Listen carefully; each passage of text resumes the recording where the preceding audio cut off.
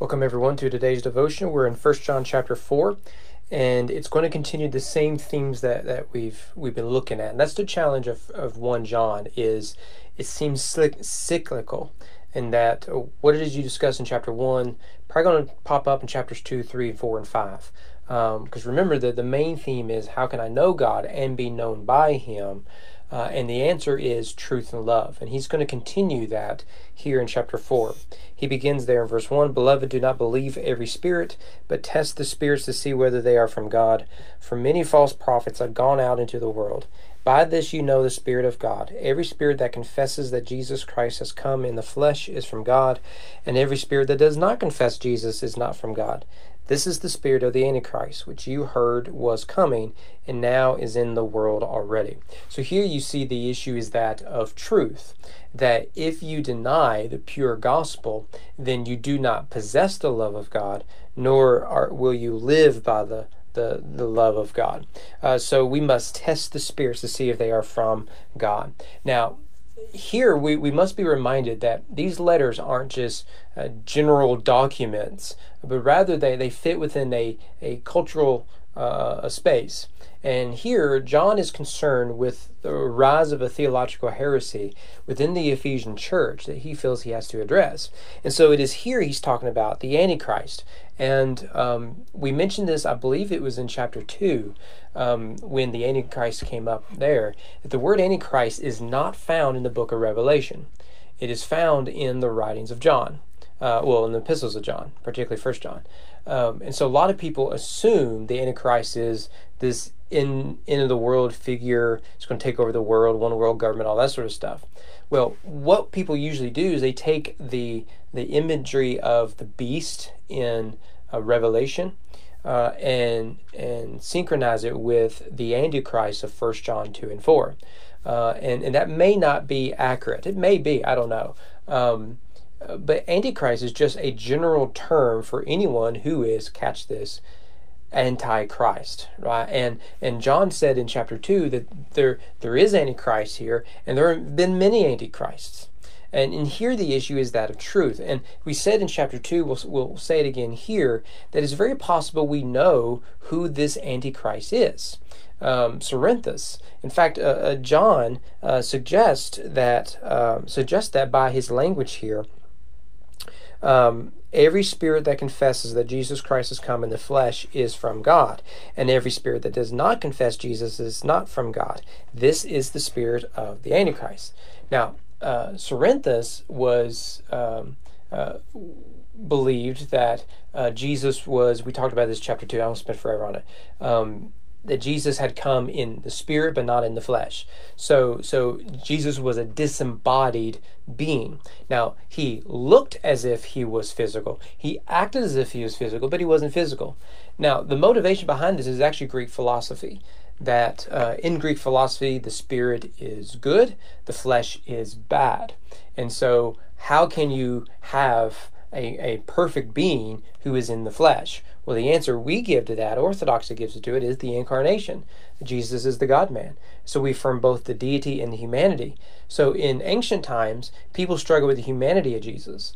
In modern times, postmodern times, people struggle with the deity of Christ. But it's still the same heresy, is that you're denying the nature of Jesus. And John says this person is Antichrist. Story goes, it's based on tradition, don't know if it's true or not.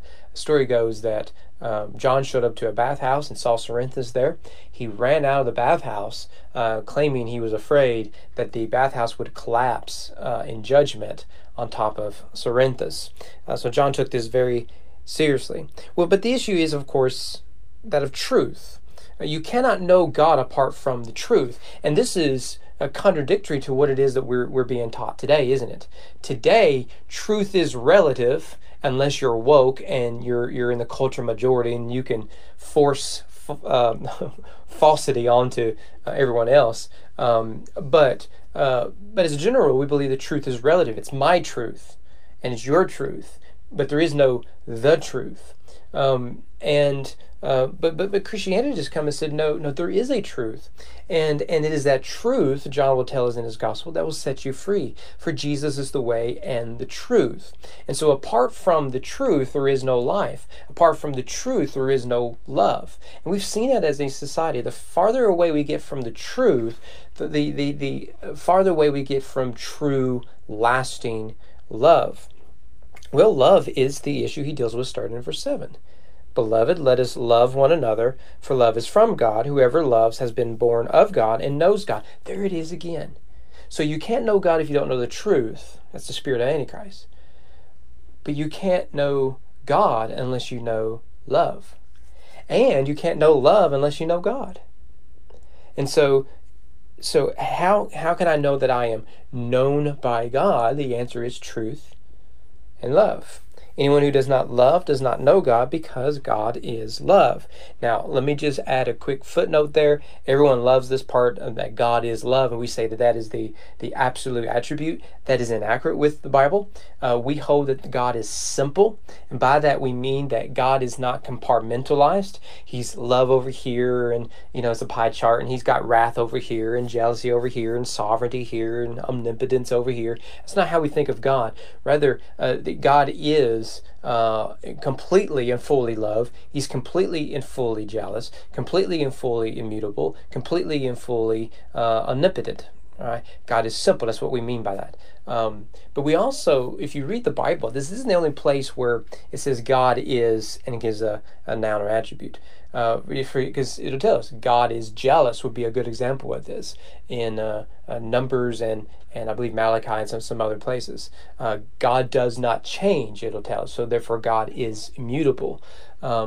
Jesus is Lord, right? Therefore he is sovereign. So the Bible uses this language quite a bit. But what we've done as a society is we say, well, God is only love. And we've not paid attention to context. We've not read the rest of the Bible. We just take 3 words out of 1 John 4 and we develop an entire theology around it. And what we've done is we've feminized God, and we've made him a weaker being as a result of overemphasizing one at the cost of others. You can't understand God's love without understanding and appreciating his holiness. You can't appreciate his love without engaging with his immutability, with his sovereignty, with his jealousy, with his wrath, right? And so love has to be understood among the other attributes of God. Yes, God is love, but he is equally all of these other things. Right? And whenever we get that wrong, we get love wrong, because what we end up doing is we'll change God is love to love is God. And that is a very critical and dangerous error. So yes, God is love, and in this, the love of God was made manifest. We talked about this yesterday, so I don't want to belabor it. In the Bible, love is almost always associated with the cross. So yes, God is love, but let me prove it to you. Look at the cross. It was manifest among us that God sent his only Son into the world so that we might live through him. In this is love, not that we have loved God, but that he loved us and sent his Son to be the propitiation for our sins. So love is defined by the gospel. So I have to ask myself, do I love my neighbor, my family, my friends, strangers, coworkers, or whatever, not by how I feel about them or by how they feel about me? But rather, I look at the cross and say, am I living a life consistent with what Christ demonstrated for me at Calvary? And if the answer is no, then I am not living up to the standard of one who knows God and knows God is love. Beloved, if God so loved us, we also ought to love one another. Notice, when speaking of God's love, is past tense. God loved us. And then the application is present tense, so love one another. No one has ever seen God. If we love one another, God abides in us, and his love is perfected in us. I would say a second theme in John, we've not focused on it just for the sake of simplicity. It would be the abiding theme. So knowledge, I think, is the number one thesis of 1 John. But I think abiding is another important one. And in here he says, look, it isn't just important that you are known by God, but that others know God and see God in you. It's another theme in 1 John. We get it here. So it's important for us to love because for some, that is their introduction to the love of God. So if our love isn't radical, people will never discover the radical nature of God's love. And then just to reemphasize this in verse 20, if anyone says, I love God and hates his brother, he is a liar. He said some of this in chapter 3. For he who does not love his brother who he has seen cannot love God, whom he has not seen. And this commandment we have from him, whoever loves God must also love his brother.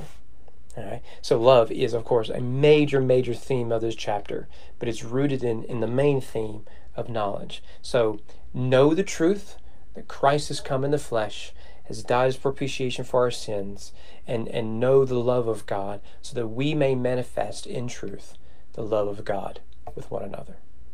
Hope to see you guys tomorrow.